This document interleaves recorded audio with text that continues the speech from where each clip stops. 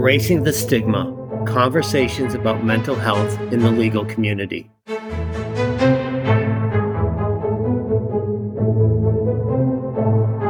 Welcome to Erasing the Stigma, Conversations about Mental Health in the Legal Community, brought to you by me, Mark Iacchino, Untethered.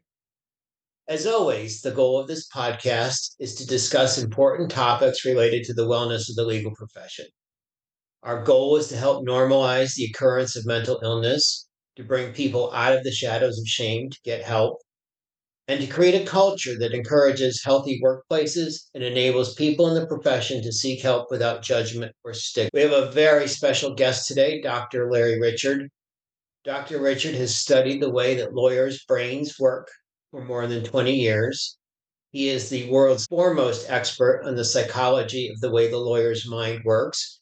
He consults with lawyers and firms to create more resilient legal professionals, to build cultures that promote wellness, optimum performance, and strategic approaches to talent management and change management. Dr. Richard is unique not only because of his area of expertise and the depth of his research, but also because prior to his career in psychology, he was a well-regarded trial lawyer. So he brings his zeal for the psychology of the profession tempered by real-world experience in the trenches. Dr. Richard, I always like to tell the guests to introduce themselves to the listeners because they do a better job of it than I do. So can you tell the audience about your background and we'll get into your journey? Sure. Happy to, Mark, and thanks for inviting me today. So the story starts with my family. I come from a family of lawyers. My father was a very fine litigator and taught me the ropes when I was very young. Took me to visit the Supreme Court when I was just a kid. I remember crawling under the conference table to his embarrassment and chagrin. My grandfather was a lawyer. I had aunts, uncles, cousins. There were lots of lawyers in the family. And honestly, I never considered any other career. That's just what we did. So I did pre-law in college. Political science back then was political science and economics, which I hated routinely, and then got into a very fine law school, University of Pennsylvania, and really did not enjoy that experience for the most part. But I kept telling myself, it gets better when you're in practice. So I went into practice and practiced as a litigator and really did not like it. I kept switching jobs about every 18 months. And after 10 years of this, it finally dawned on me the only thing common across all of those jobs was me. And I said, I have to look in the mirror and say, did I make a mistake? And I said, yes, I think I did. I think I picked a career because I'm supposed to do it, not because I want to do it. And I turned inward and did some self-evaluation, some soul-searching. And the through theme that came through everything I did forever and ever, as far back as I could think, is that my passion was psychology. And so I thought, I want to marry my experience in the legal profession, both. So I went to graduate school and I studied large systems, how organizations work. I graduated from a program in organizational psychology, which is basically the study of how you bring out the best in business organizations. And I also had a minor in individual development, how you bring out the best in people. And that led me to a fascination with personality, which I have never let go of. There's a theme through all of my work as a psychologist that personality is a helpful theme. And it started with my own insight back in the beginning of my career. I learned about my own personality through a test that many of your listeners are familiar with, the Myers-Briggs. I even decided I was going to use the Myers-Briggs for my doctoral research. So I studied 3,000 lawyers across the entire US and measured their Myers-Briggs preferences and compared that personality profile to the level of job dissatisfaction. And it turns out, while it's not a strong relationship, there is a link between your personality and your satisfaction in the practice of law. In hindsight, I was using the wrong tool. Turns out the Myers-Briggs is a fun tool, but it doesn't have the scientific chops that some of the other heavier duty tests have. And I later turned to a test called the caliper profile, which I'm sure we'll talk a little more about today. Caliper is a much more industrial strength tool. It has very high statistical validity and reliability. And that means it's much better at showing relationships and making predictions and finding out more about the story than the kind of pop psychology tool that I first used. So that brings us up to present day. I've spent the last, as you said, 20 plus years, it's close to 30 years working with law firms and corporate legal departments on a range of issues that all have to do with one common theme, which is bringing out the best in people using my expertise and personality and all the data that I've accumulated. I've measured thousands of lawyers over the years. And by drawing on that database, I can apply that in helping organizations of lawyers do their best, operate at their very best. How are you able to build this critical mass of lawyers to administer the caliper test to?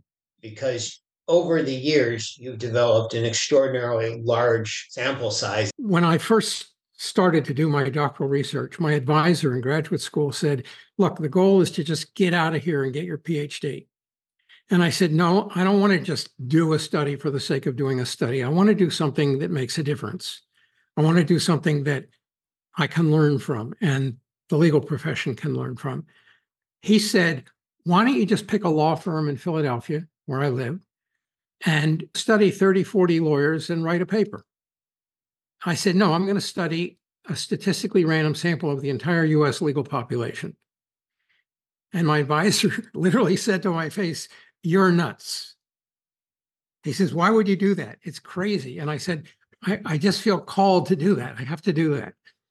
So I literally called up the president of the ABA at the time, a guy named Sandy D'Alemberte in Florida, and he picked up his own phone, to my great surprise. And I told him I'm a lawyer, but I'm in graduate school earning my doctorate, and I want to study lawyers. And I told him why. And I said I would love the support of the ABA. And he said, that's a great idea. Of course, we'll give you our support. I nearly fell off my chair. He provided me with what they call randomized lists, so that it's statistically valid selection process to get a cross section of lawyers in the US. He gave me the endorsement of the ABA and gave me permission to actually put that in writing in the letter that I sent to my candidates for who I was surveying. And after I did my doctoral research, Sandy asked me if I would publish the findings in the American Bar Association Journal. And the next thing I know, it was the cover story of the July 93 ABA Journal. He then invited me to speak at the annual meeting in Hawaii the next year to over 500 lawyers, whom we gave them the option of testing, taking the Myers-Briggs themselves, and most of them took it. So we had, from the very first time I presented any of this data publicly, we started with 500 lawyers taking the Myers-Briggs. That's really remarkable. And over time, that built and built. I got publicity from that, and that led to large law firms and corporate legal departments calling me over the next 5 years. They wanted to test not one or two. They wanted to test every lawyer in their firm, every lawyer in their legal department. So I was testing 2, 3, 4, 500 people at a time. And then some research came out in the 90s suggesting that the scientific basis of the MBTI was not very strong. And I switched to the caliper, which, as I said, is a much more highly scientific tool. And I started gathering data on it. I did a pilot study of a large number of managing partners across the country. And when we published that study, same thing happened. We got tons and tons of interest from law firms around the country. So we started accumulating caliper test data. And fast forward, it's been probably 25, 26 years of caliper data, maybe more, plus the Myers-Briggs data. In all, I've got over 25,000 sets of test data. At this point, there's nothing that surprises me because the data are so consistent year over year that the story is very simple to tell. In 1993, you published The Lawyer Personality, which was on the cover of the ABA Journal. That's right. And since that time, you've continued to test hundreds of lawyers every year using the caliper testing, and it's validating the results year in and year out. So, the outcome of this research is a framework called the seven outliers of personality traits of lawyers. Mhm. Can you give us an overview and then we'll go through those traits? Sure. So when I started using the caliper, they had 18 distinct traits. A couple of years ago, the company got sold and they expanded it, added three more traits. So we now have 21 traits. Each trait is measured on a scale of 0 to 100, where the average, when you measure a large group, the average of that 0 to 100 scale ends up right in the middle, around 50%. So each of the 21 traits would have an average of 50%. If you looked at the entire Caliper database, their database is around 8 million people. Wow. Now, if we measure a subset of that, which is usually what we're doing when we measure an occupation, for example, all teachers, all bartenders, all lawyers, all accountants, if you took a subset, you wouldn't see exactly 50%. That would be quite unusual. You'd see close to 50 as the average for each of the 21 traits, but it wouldn't fall far from that. In fact, there's a set of goalposts, a set of boundaries when you have a statistical distribution called the standard deviation. It basically measures the middle of the bell curve, where about 2/3 of the people fall. And the standard deviation for caliper is 10 points either side of the middle.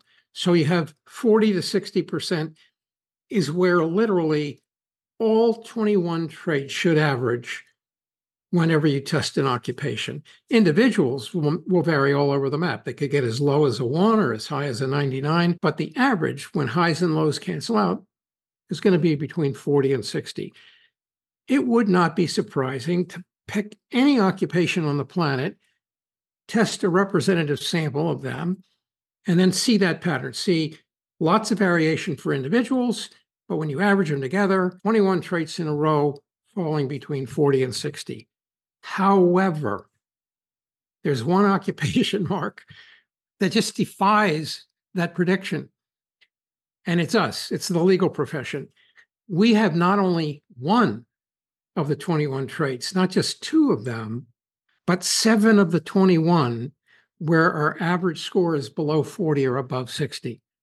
This is just stunning. It's Is there no other unprecedented. profession? Oh, I'm sorry. Is there no other profession with that type of outlier occurrence I have not found any other profession that comes even close to that. out there? Not everyone has been tested, but of those who have been tested, which is quite a lot, I couldn't find anything that comes close to the departure from the norm that we represent. Now, that's not surprising when you realize that if you talk to lawyers, they always say we're different from other people. Now, a lot of occupations say that, but lawyers really are different in a number of ways. Number one, we're one of the few occupations, maybe prize fighter would be another, and maybe a investigative journalist, where the job involves disputing something, where there is a paid adversary on the other side. Let's take, if you're a prize fighter, you're going to go into the ring and somebody's going to be throwing punches when you throw punches at them. When you're a lawyer, and usually it sounds like we're talking about litigation, but this is true even of transactional lawyers. In almost every case, your client is adverse, either in an actual way or a theoretical way, to one or more other parties. And those other parties are represented by lawyers who are doing their best to represent the interests of the other party, not your client. It takes a special person to get up every day and know that you've got a paid adversary who's trying to, upset your apple cart. That's thing one. Thing two is there are certain qualities that are essential to the high quality practice of law. And it's those qualities that seem to be self-selected when people enter the profession and as they mature in the profession. So, for example, the number one outlier trait, the one that is the strongest departure from the average, is skepticism. The average skepticism score for the public, of course, is 50%. The average skepticism score for lawyers is not just barely over the cutoff point of 60. It's not 70%. It's not even 80%. The average skepticism score for lawyers, the average, is 90%. How does that manifest in terms of behavior or impact to have that high level of skepticism be pervasive in an industry? So one of the things that lawyers are charged with doing is protecting their clients in a legal way. And that can be either retroactive. Somebody comes to me with a problem that has happened and they now want me to get them out of it or to mitigate any further damage, or they're buying a company or they're doing some sort of a transaction. They want advice. And one of my tools in my toolkit to make sure that I give them advice to keep them safe is I have to question everything so that I figure out the points that are dangerous or risky to them before those things actually come to pass and hurt my client. So skepticism is a really helpful, essential tool for scrutinizing assertions that people make, documents that people submit, events that happen. We want to look at what's wrong or what could go wrong. We want to look at the credibility of somebody. Do you have a hidden agenda? What's your motive in asking me to do something or asking my client to do something? Those are normal things that skeptical lawyers do to protect their clients. So it's a great thing in the practice of law. And that's why when we look at first-year law students, they already have an elevated skepticism score compared to the public. So more skeptics apply to law school than is typical across the general population. Furthermore, people with low skepticism drop out of law school along the 3-year educational path. That concentrates skepticism as you get toward third year. And then the more you're exposed to skepticism, the more skeptical you get. So when they get out in practice and they're an associate in a firm, and every day they're exposed to guidance from partners about how to think skeptically, that skepticism goes up and up. So by the time we measure them, which is mostly partners, they've had a lot of time under their belt to raise that skepticism. With that skepticism trait being so well honed and elevated, but how does that translate when you're doing like the critical work of being a member of a family or a colleague or a mentor? Is it something that you can toggle on and off, or if you're a skeptic to that magnitude, does it pervade everything? Some people can, but the vast majority of people do not have that skill or don't even realize that it's something they should be doing. Lawyers have 1.5 times the level of divorce compared to the general population. A study done in 2019 that made the cover of Harvard Business Review showing that out of 160 occupations, we're the loneliest occupation. Loneliness is a gateway to depression, and so that's a problem. There have been 4 studies since 2016 that showing the toll that this takes on lawyers. Lawyers have increased levels of alcohol and drug abuse. They have increased risk of suicide. They have increased depression. We suffer more than the general population because the downside of this trait, it's a two-edged sword. It's great for practicing law, but if we don't know how to regulate it, if we don't know how to manage it, if we don't know how to soften the edges or to confine skepticism to our job and not bring it home with us, that can be very deleterious. Statistics, especially when the Surgeon General has commented that generally we're suffering from an epidemic of loneliness. It's a steady state, not specific to a profession. And you're saying that the practice of law is the loneliest professions. Yeah, that's absolutely right. And you're right. Vivek Murthy's book and his ongoing campaign to bring the problem of loneliness to people's attention is really important. There's been study of loneliness going back to the 1970s. John Cacioppo at University of Chicago and others and his successors have done excellent research on why people get lonely and what the solution to loneliness is. It's really a mindset. It has nothing to do with whether you're with people or without. There are people that are at parties and feel lonely. There are people who are alone and don't feel lonely. It's about your mindset. And skepticism is a mindset. Personality is about your mindset. And so The mindset of skeptical thinking lowers the friction to becoming lonely. Doesn't mean anyone with skepticism will become lonely, but it makes it easier. It's not just skepticism, Mark. There are 6 other traits. Yeah, I think one of the ones that follows is very low sociability, and I'm interested in the interplay between that and skepticism. Sociability is the psychological comfort in being vulnerable emotionally. High sociability people are willing to share risky emotional parts of themselves.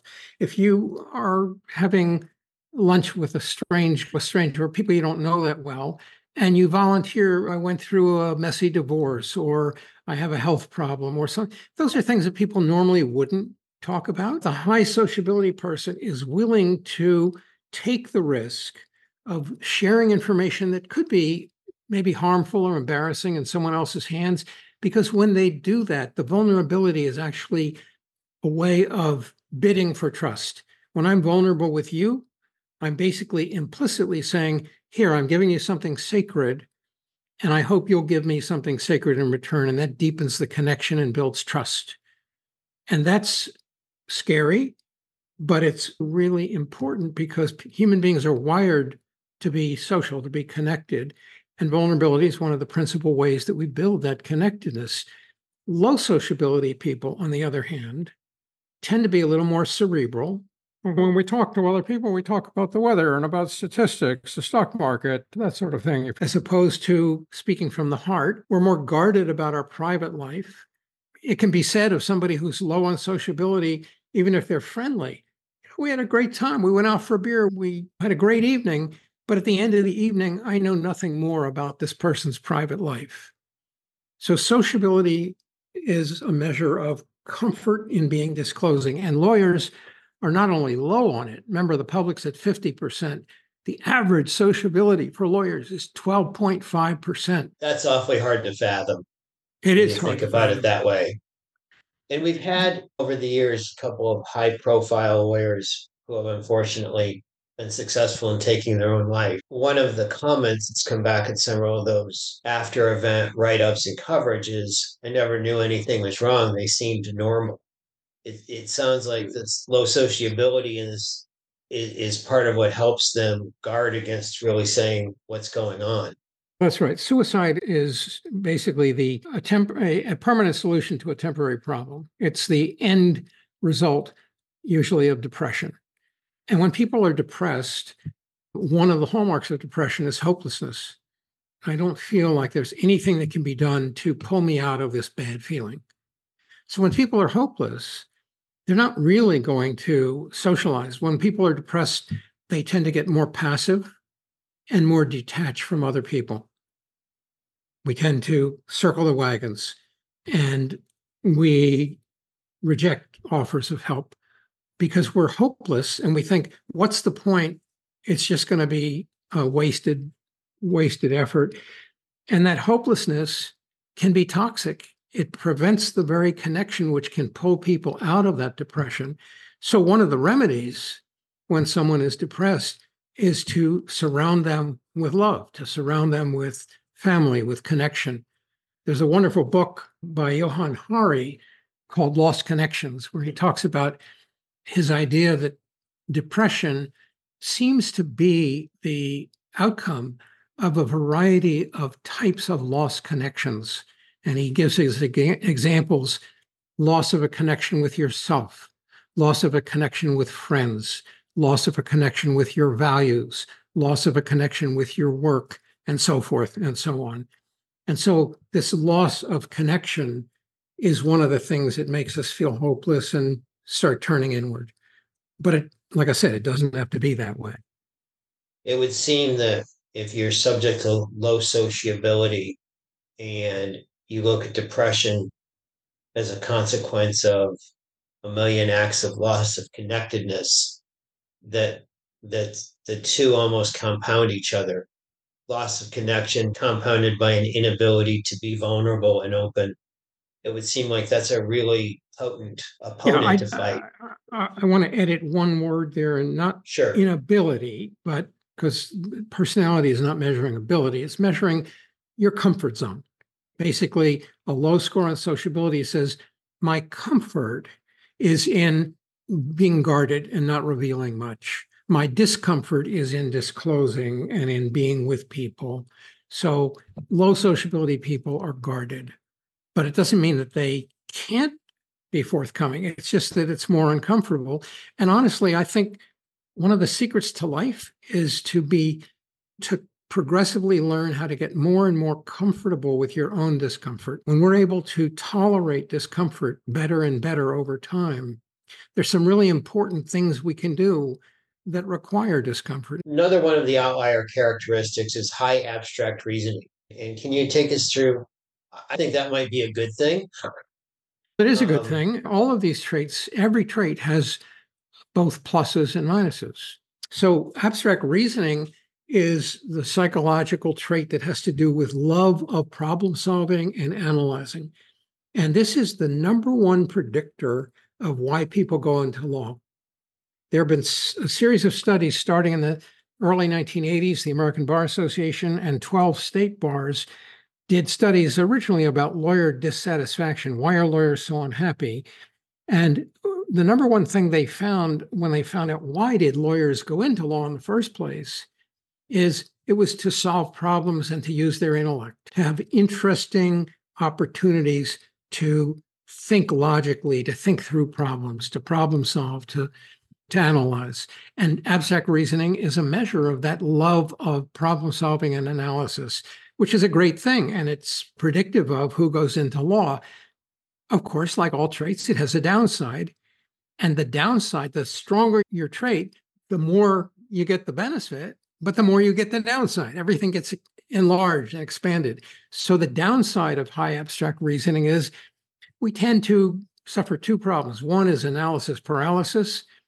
Should I take this parking space? Well, on the one hand, it's a really good parking space, and I'll get to my appointment sooner. But on the other hand, it looks small, and I might waste a lot of time trying to get into it. Come on, you don't need that level of analysis. Just either park there or go somewhere else. But we tend to overdo it. The second one is that we tend to fall in love with arguing for arguing's sake. We like to argue, and when it's another lawyer, it's sport. But when it's your spouse, it can lead to some problems because not everybody's bought into the game of arguing like we have. one of the other traits, and this one I identify with very much because I've been told that my penchant for autonomy over a 36-year career is annoying to many, is the concept of very high autonomy. Sure. So most of the professions have higher than average autonomy. Doctors, investment bankers, consultants, engineers, we all have high levels of autonomy, but lawyers have higher levels of autonomy. We leave the other professions in the dust, and we just don't like being told what to do. We like the efficacy of running our own practice, and law is the perfect occupation for somebody with high autonomy, at least private practice is, because you're basically your own profit center. You run your practice. Nobody tells you, nobody's breathing down your neck saying, do this, do that. Most lawyers are given wide latitude to get their own business, to handle their own matters, to run the case the way they see fit. Of course, when you're in training as an associate, that's not the case. But once you're a partner, partners have a lot of autonomy. And so even if you're in a firm, it suits lawyers very well. Now, actually, 20 years ago, when firms started expanding and growing into much bigger firms, the AmLaw 50, I wondered, how's that going to play out with these really high autonomy lawyers? And suddenly they're in firms that have 1,000, 2,000, 3,000, 5,000. Now we have Dentons at 10,000. How is it going to work when you're in a firm that big?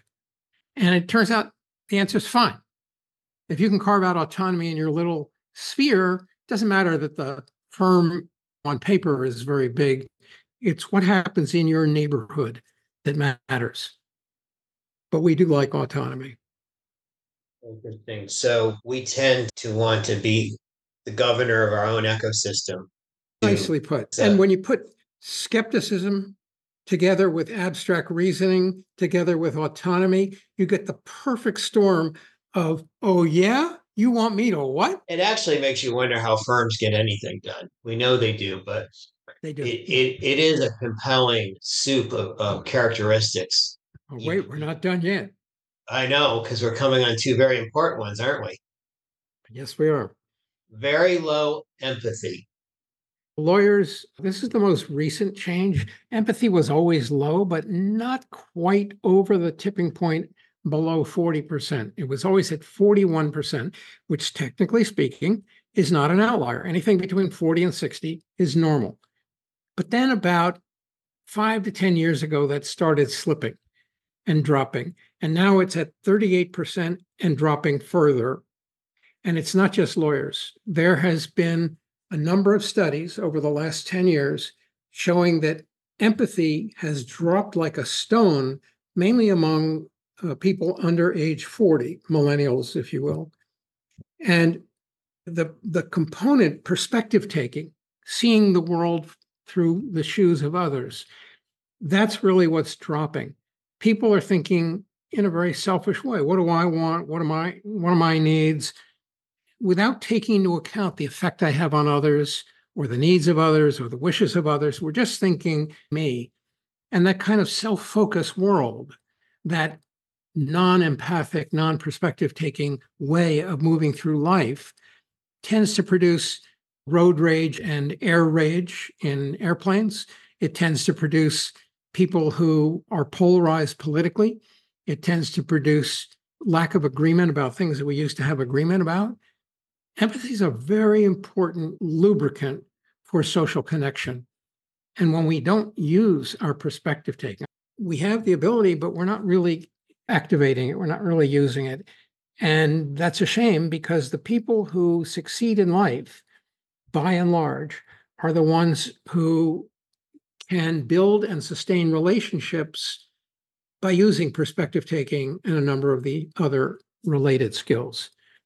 So it's a very important trait, very important for practicing law, very important for the things where lawyers have problems, very important for avoiding divorce, building a sustained happy marriage, very important for health and well-being, which we're suffering from poor levels of, very important for loneliness.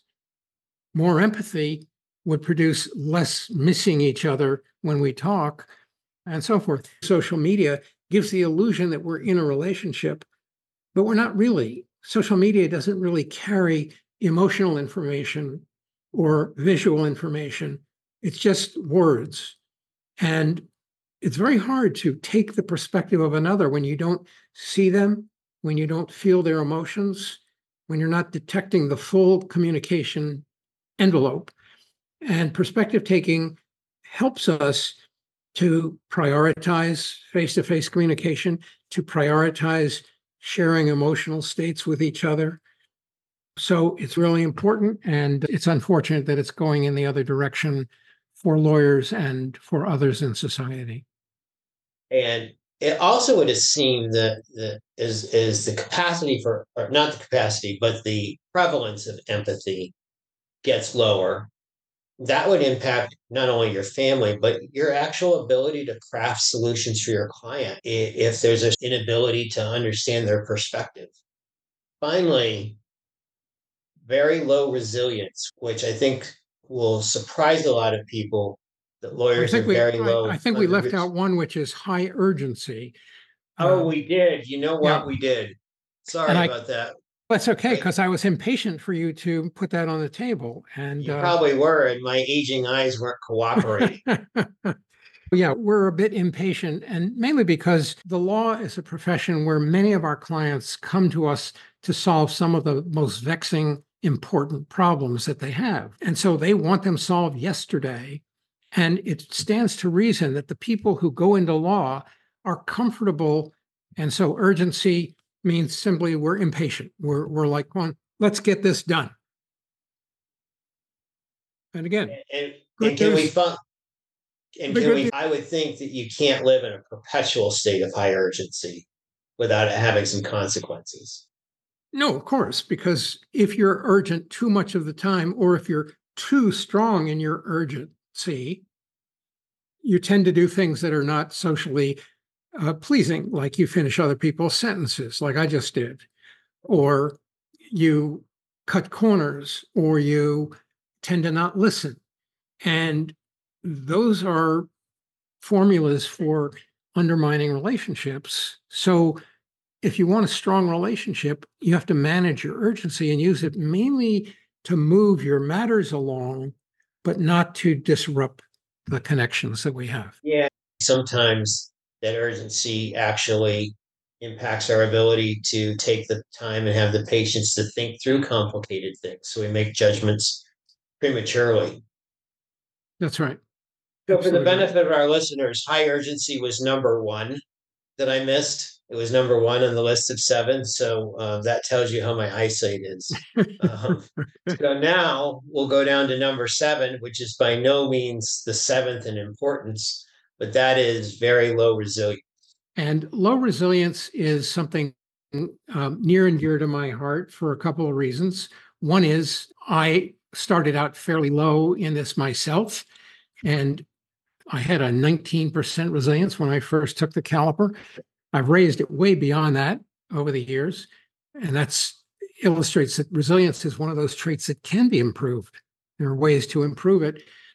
What is resilience? Let me talk about it first of all. It should not be confused with the way we use that word resilience or resiliency in general conversation. General conversation, resilience has several different meanings. One meaning of it is just the fact that somebody recovered from a tragedy or a trauma.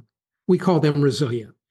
So if you're in a car crash or you have COVID or you have an extreme weather event that damages your home or your family, recovering, we say that person's resilient.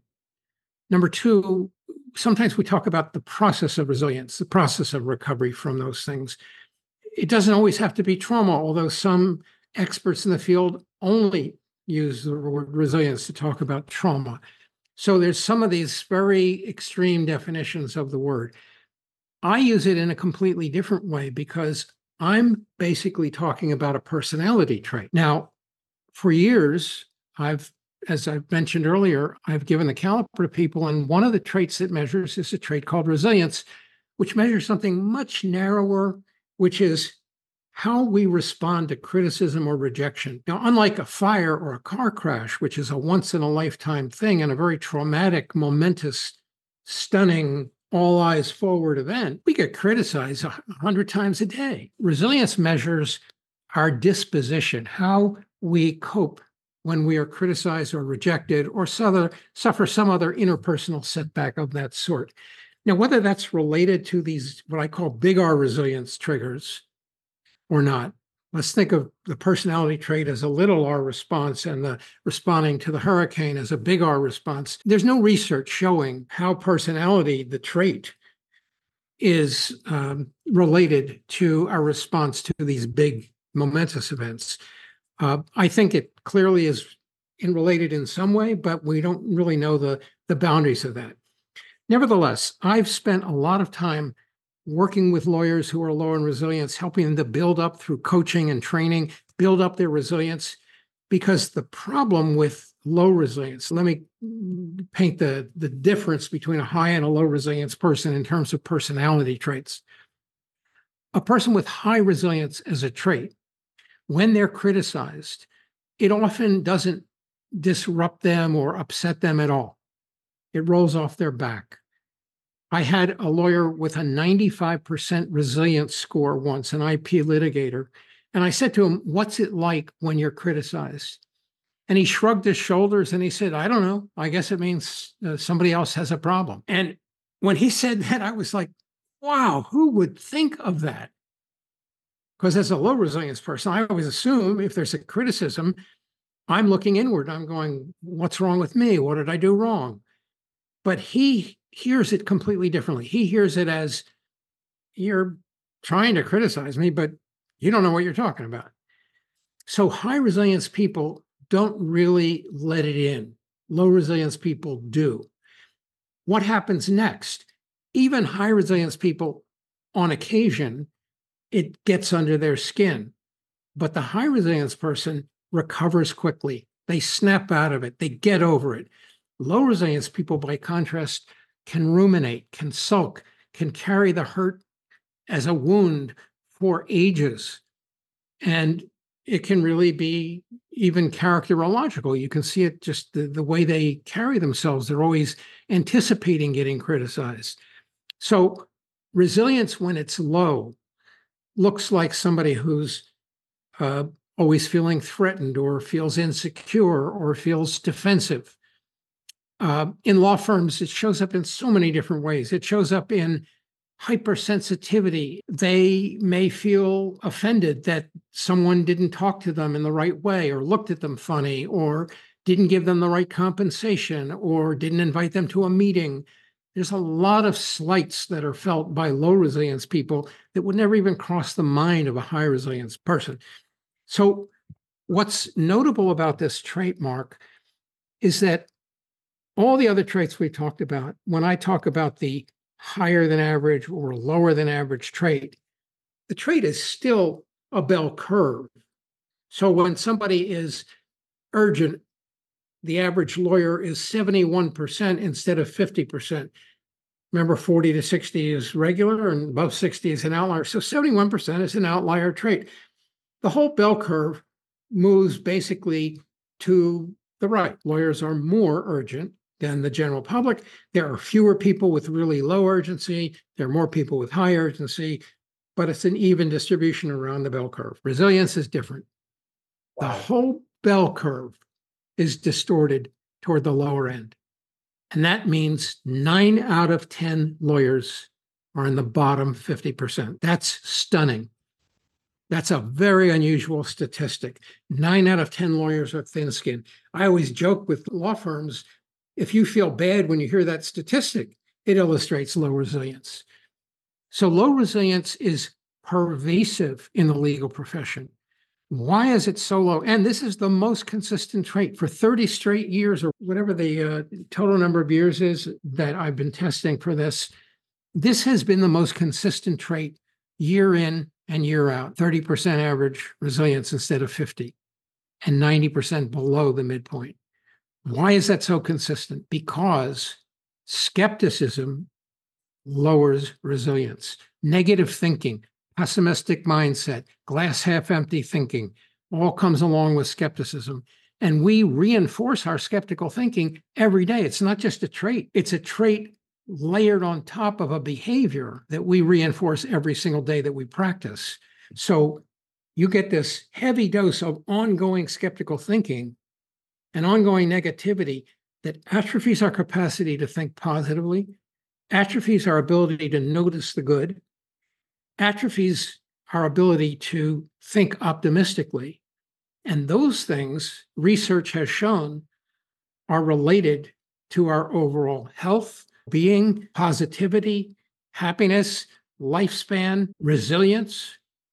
So our resilience is constantly pushed down and pervasively depressed by our skepticism and also by our reticence about building intimate connections with people. Social connection is another antidote, another insulator to low resilience, but we don't have that because we're so low in sociability. So those two things are discomfort about relationships, seeing them as touchy-feely instead of as vital, and our skepticism.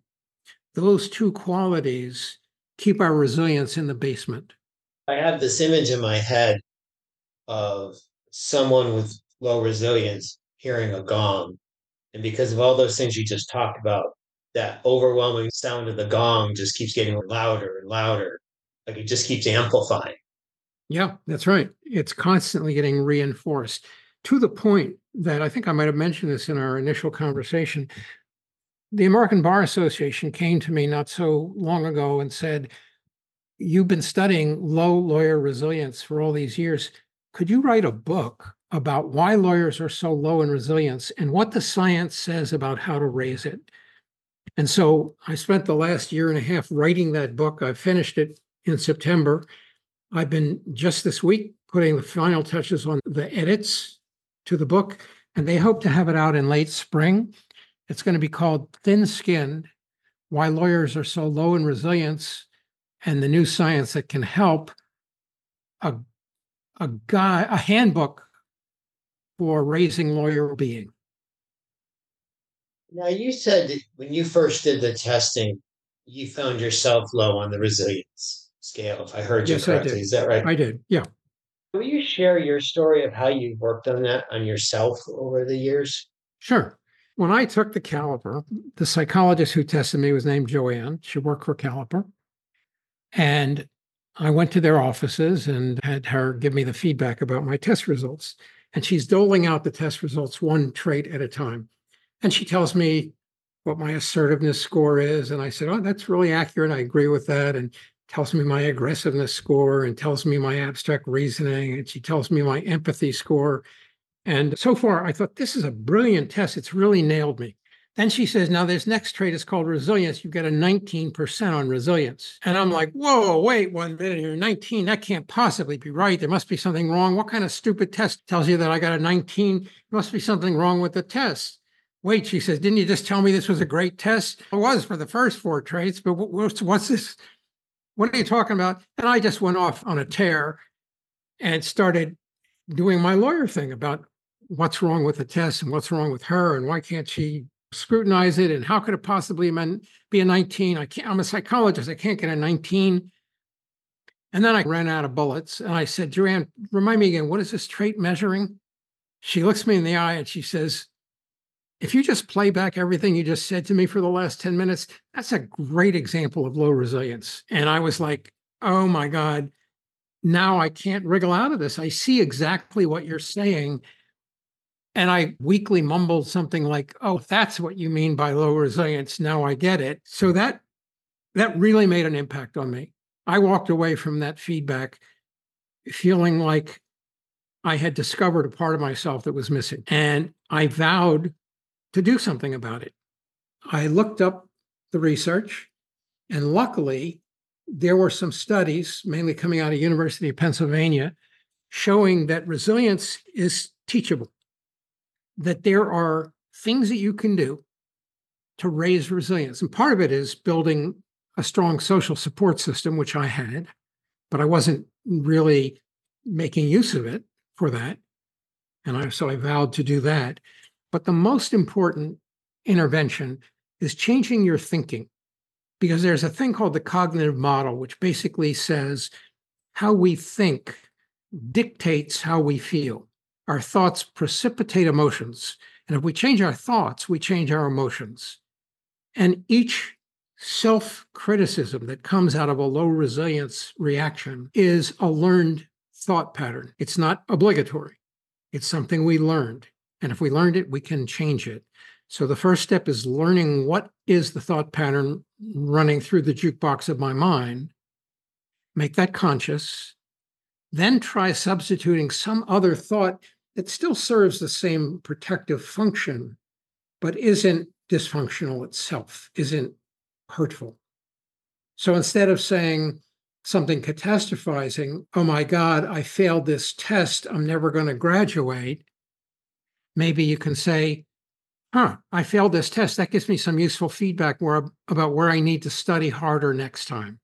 You and I have talked in our prep sessions about looking at resilience from 2 different levels. One you call upstream, and the other term you used was downstream. So here's the way I think of it. I think of Desmond Tutu's famous quote that if someone's fishing babies out of the river, we can keep pulling them out of the river, or we can go upstream and figure out who's dumping them into the river. In other words, upstream connotes the idea of going to the source of the problem and trying to eliminate the source instead of repairing the problem at the point at which its symptoms show up. Think of lawyer well-being as having an upstream, midstream, and downstream intervention point. The downstream intervention point would be things like lawyer assistance programs. They originally started to deal with alcoholism and then drug abuse, but later expanded to deal with loneliness and suicide and family problems and all kinds of other lawyer dysfunctional behavior to get lawyers help. That's after somebody's already been under stress.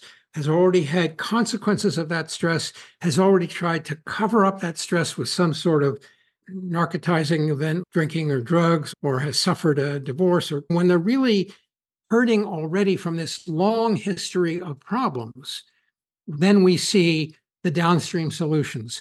Those are terrific, essential, needed interventions. But if all we do is intervene downstream and never attack the root cause that's sending people downstream, we'll never solve the problem. We're just going to need lots and lots of helpers at the bottom end of the stream to cope with the dysfunctional behavior. What can we do to ward off the behavior in the first place? What can we do to go upstream to find why are lawyers so unhappy? What is it that makes lawyers unhappy? And in my book, I've actually got a whole chapter about the history of lawyer unhappiness that started with overwork in the 1980s and it moved on to some of the more complex issues about work, including lawyer personality and some of the things that we've talked about today. And now, if you look upstream, the first thing we look at is what culture does your law firm have? What are the norms? What is it? Was it okay to have sharp elbows in your firm? Or do we have a culture of being nice to everybody? Is it okay to take time off for yourself to recharge your batteries? Or do we have a workaholic culture? What are the norms that we have in place, whether they're intentional or they've just evolved? And do they facilitate the healthiest outcome for our lawyers or not? And if we can intervene at the level of culture, if we can consciously create the kind of cultures that both produce high quality law and serve our clients well, and at the same time produce ongoing healthy lawyers, thriving lawyers. I believe that can be done, but I believe it has to be done at a systemic level by leaders looking at the entire system and not by focusing on individuals and not by focusing on the end product when people are already suffering, but by getting to them before they start experiencing symptoms of stress. So that's upstream. Midstream interventions are things that we're not aiming at people who are experiencing a pathology yet. They're healthy lawyers, but they're under stress. What can we do to soften that, to mitigate it, to alleviate some stress? And those would be things like yoga retreats, chair massage, concierge services to do your laundry, things that we do to take the burden off of lawyers so that they have less stress or more relaxation that interrupts the stress cycle. And again, those are helpful interventions. Those midstream interventions are helpful too. There's nothing wrong with them. But if you only do midstream and downstream and you don't attack the root cause, you're going to have a need for a lot of chair massages.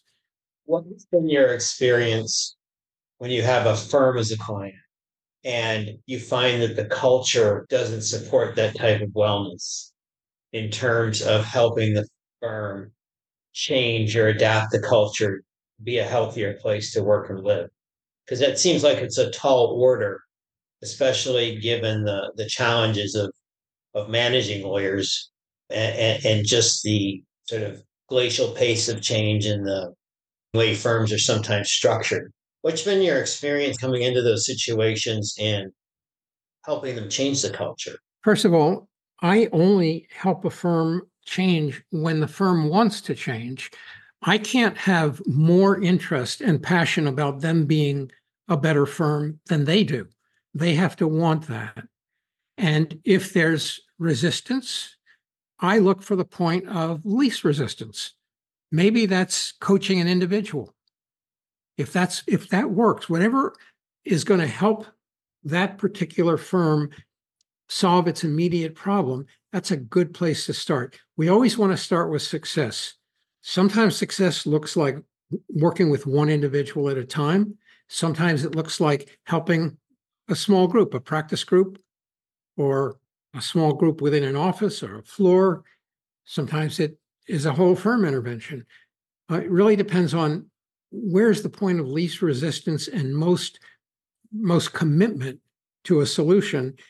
Let's work with that point of entry, have success there, and then you can always build and expand success. If your success is with an individual, after a while, people start saying, what happened to so-and-so? How can I get some of that? and it starts spreading to other people.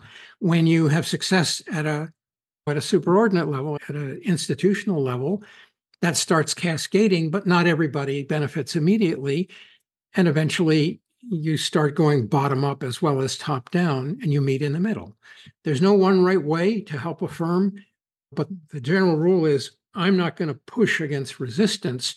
I'm going to look for the path of least resistance where somebody genuinely wants help and try to have success there.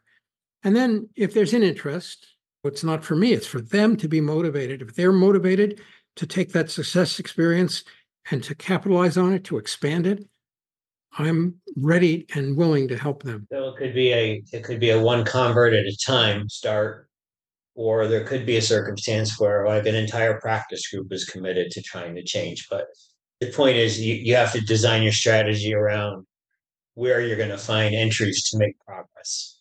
That's right. We talked a little bit in our call last week, I think, about what it means to have an optimum environment to work.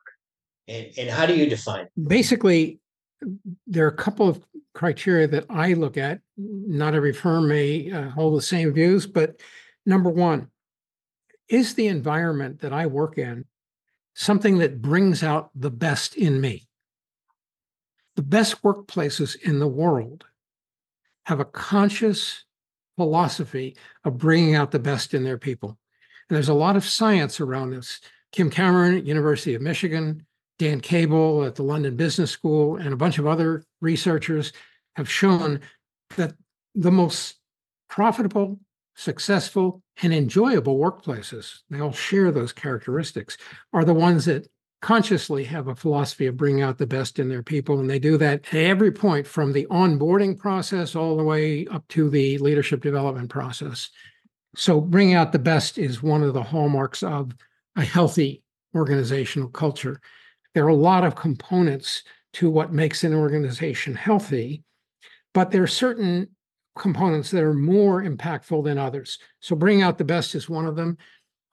Psychological safety is another one. Amy Edmondson at Harvard has shown over the last 30 years the vital importance of the culture, the climate of psychological safety. By psychological safety, what she's talking about is I can be myself, I can express myself, I can take a point of view that's unconventional or unpopular and not worry that I will be ridiculed, sidelined, punished, criticized, humiliated.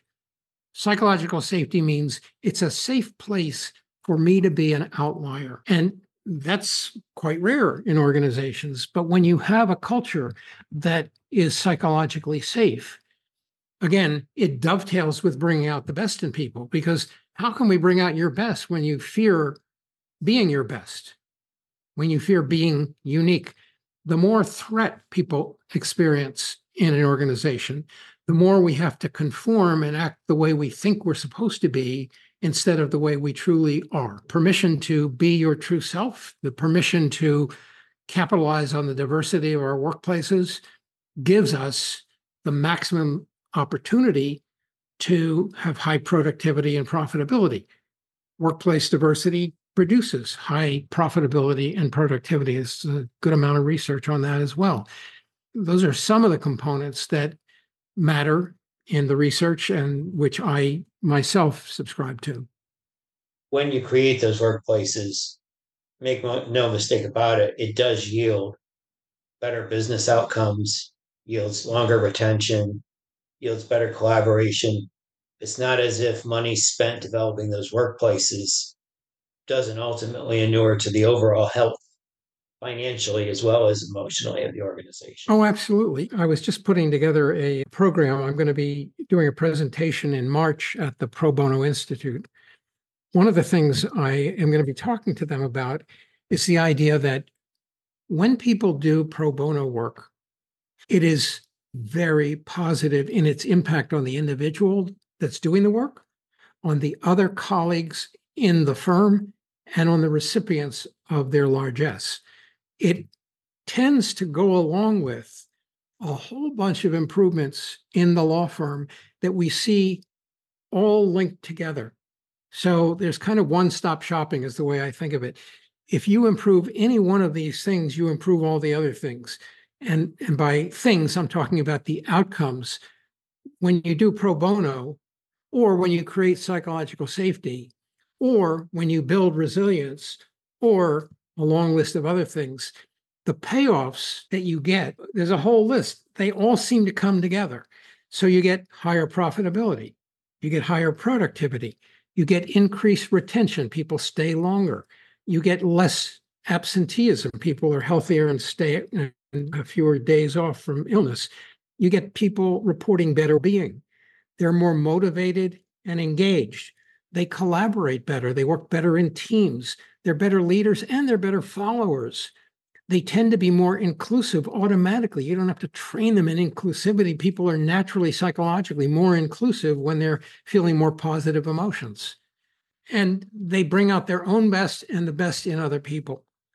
So Best all kind of of these ripple things go to, effects. yeah, it's all kinds of the best kinds of ripple effects. And you can trigger that cascade of all of these related good outcomes through many different types of interventions. Building psychological safety and building resilience are just but two of them, but there are many more. I can't thank you enough for being a guest. Your work is groundbreaking and it's so important in terms of giving insight on the traits of the people in our profession, but also on how to fashion strategies for a happier, healthier profession. Can you tell our listeners how they might find you or where they might find you? Just go to my website at lawyerbrain.com, and there is contact info and a contact form on the website. And on that website is a list of our services, the examples of interventions and projects that we've done, some articles that you can download for free, a blog with lots of information, lots of good stuff on there, all for free. This has been episode number 3 of Erasing the Stigma, Conversations about Mental Health in the Legal Community. Thank you, Mark. My pleasure. Thanks for having me.